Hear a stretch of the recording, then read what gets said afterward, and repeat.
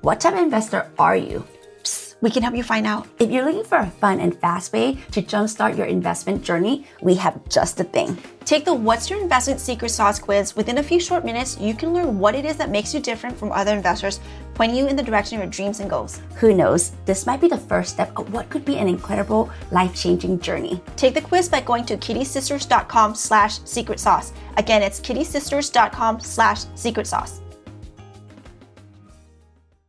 Have you ever been curious what we're like behind the scene? Well, pull up a chair and find out on our brand new The Kitty Sisters TV channel on YouTube. It's full of awesome tips about apartment investing, paying less taxes legally, and finding financial freedom. And like never before, you actually get to see how we make real life magic happens for our passive investor. Once you're there, don't forget to click the like, subscribe, and hit the bell icon. Again, that's The Kitty Sisters TV on YouTube. Money is the root of all evils. Money corrupts people. Money can't buy happiness. Have you heard of these phrases before? We're pretty sure you have heard it, right? But here's the thing, those who use them probably haven't had a chance to experience real wealth themselves. And for those of you who ever stop to think about where these phrases actually came from. All right, so let's give you a quick background on these phrases.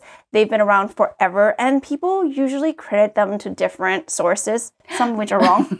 Yes, but did you know that the first phrase, money is the root of all evil, actually comes from Bible? Yeah, the Bible. So yeah, in 1 Timothy 6:10, it says, "For the love of money is the root of all kinds of evils. It's through this craving that some have wandered away from faith and pierced themselves with many pangs." Pretty intense stuff, right?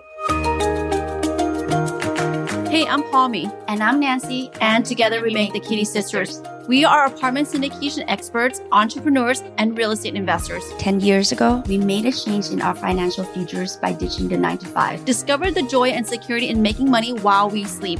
We made this podcast to help high-level entrepreneurs secure their financial future while paying virtually zero tax by utilizing apartment syndication. And we're going to show you how.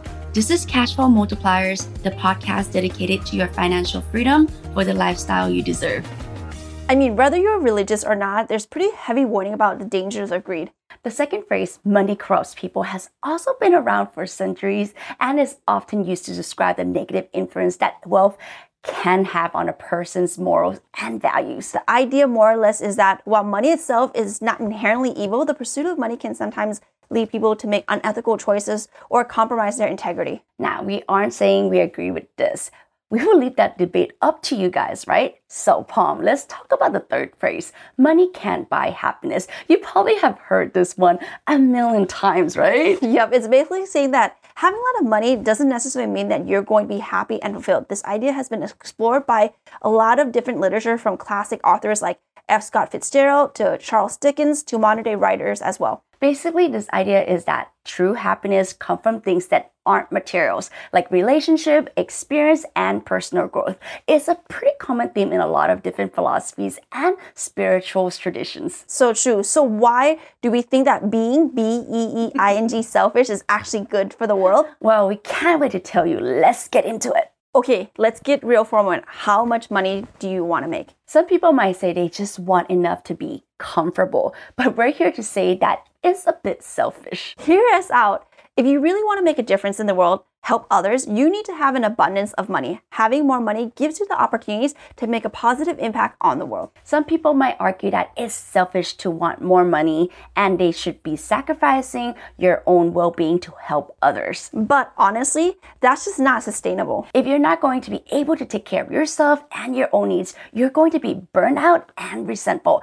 And that's not going to be helpful for anyone in the long run, right? So don't be afraid to strive for financial success. It's not enough just to care about making a difference. You need to have the capacity to actually do something about it. And having more money can help you achieve just that. Not only that, but just being comfortable doesn't exactly give you a lot of wiggle room when life throws you a curveball. What if your car breaks down, or your pet needs an expensive surgery, or your mom needs help with some medical bills? Suddenly, just enough isn't enough at all. By aiming for financial freedom, you're not only securing your own well-being, but you're also giving yourself the ability to help others when they need it most. Think about it, guys. When you have more than enough money to cover your own expenses, you're not constantly worrying about how you're going to make ends meet. Instead, you're going to focus on the people, the causes that matters to you. You can offer a helping hand to a friend who's going through a tough time, or make that donation to the charity that's making a real difference in the world. Being financially secure doesn't just benefit you, it actually benefits everyone around you.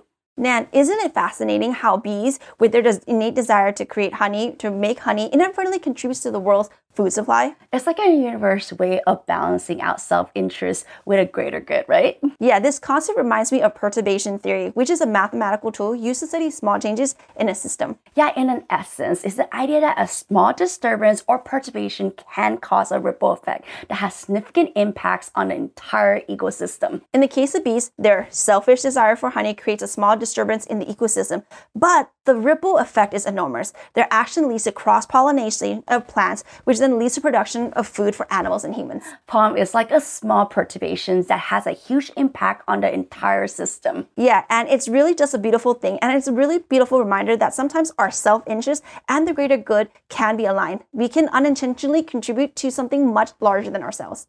Palm, just like how bees are important for cross-pollinations, people can also have a significant impact on the world when they have the means to do so. Making an abundance of money can allow individuals to create positive change in many ways, like donating to charities or investing in socially responsible businesses. But some people feel like pursuing wealth is selfish or greedy, which can be limiting. Embracing self-serving approach to wealth creation can actually increase an individual's ability to make meaningful impact on the world. Think of it like bees collecting nectars from flowers to produce honey. Similarly, individuals can use their skills and resources to generate wealth and create values for others. The more wealth an individual can accumulate, the greater their ability to make a positive impact on the world. Absolutely, right? So let's not feel guilty about wanting to make more money. Just like bees, our self-serving approach can actually help feed the entire world. Well, guys, that's it from us today. That was our mic drop moment of the week, right?